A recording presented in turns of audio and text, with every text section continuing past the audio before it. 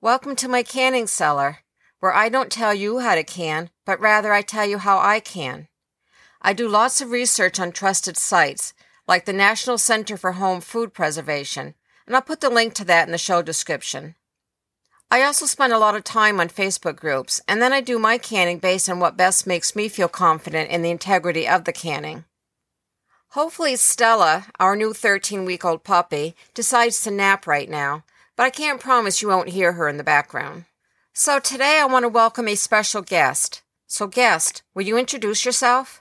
My name's Evelyn and my age is 10. And how do you know me, Evelyn? You're my Grammy.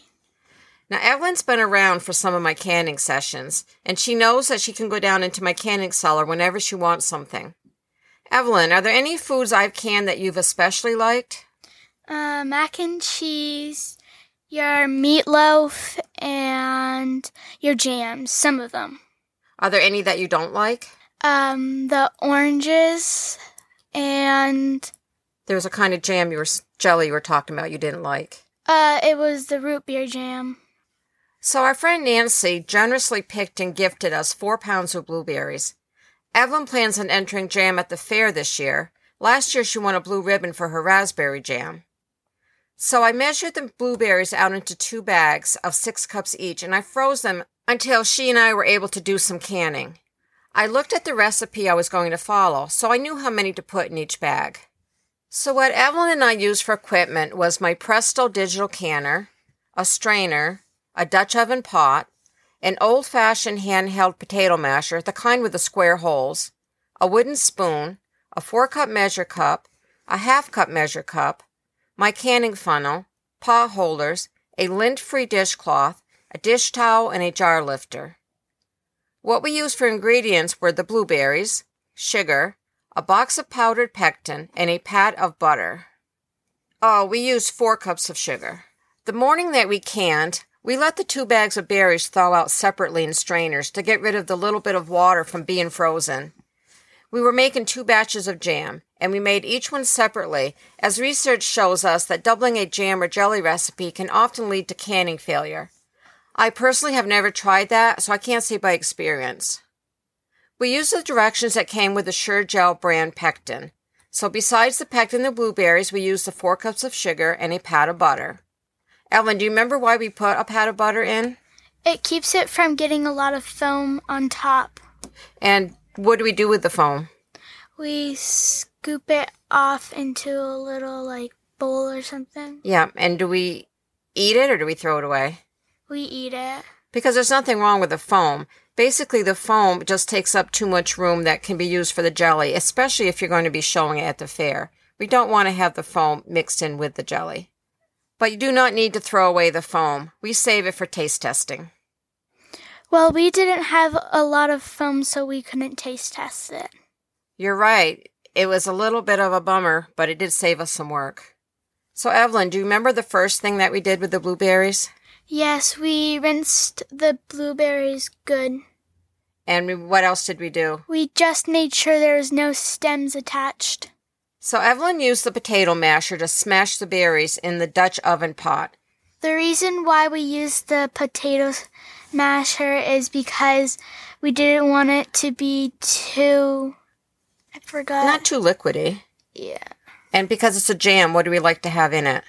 A little bit of chunks of blueberries. Yep. And then you added the pat of butter. And then what did you do with the pectin? We sprinkled it and not dumped it all at once because it'll just do chunks and it will just be too much work trying to get it all out. Right. And we like to work smarter, not harder. Mm-hmm. Okay. So then you mixed it all together with a wooden spoon and it all came to a rolling boil. Do you remember what a rolling boil is? It's when you cannot stir it, the bubbles down, and it just keeps going and going. Yep. And then at that point, then remember you added the 4 cups of sugar. And then you were stirring and mixing it. And then we let it come back to the rolling boil. And you let that boil for 1 minute. And we put a thermometer in it because we wanted to make sure it came up to at least 220 degrees Fahrenheit. 220 degrees Fahrenheit is the temp at which it needs to get to make it set well. Because we were using the digital canner, Evelyn already had her 8-ounce jelly jars warmed up in the canner. So at this point, I took each one out, and because the jam was 220 degrees, I handled the jar filling. I used the half-cup measure cup to fill the jars, and I used my canning funnel. Then I wiped each rim off with a lint-free washcloth that I had continually rinsed in hot water. I put the lids on, and I finger-tightened the rings. One jelly jar was a drinking jar with the plastic cover, so I filled that one and set it aside for Evelyn to take home to put in her fridge. Jams and jellies do not need to be processed if you're going to put them in your fridge and use them right off.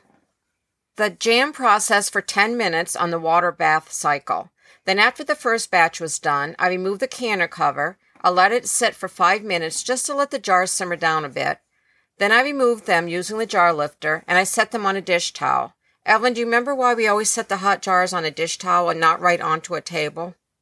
Because when you put hot jars on a cold surface, it will just shatter and break. It could, yes, and we don't want that to happen with all our hard work. Yeah. Plus, it's kind of costly, the sugar and the ingredients to make a jam.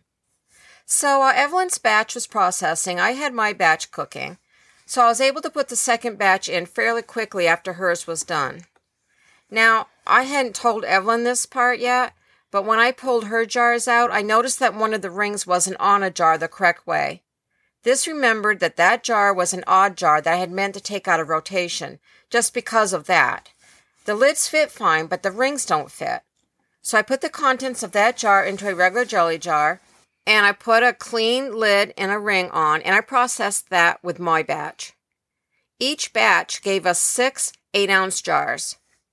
So, Evelyn, is there anything else that you'd like to try canning? You've done the raspberry jam and you've done the blueberry jam. I would like to can some of my homemade cake.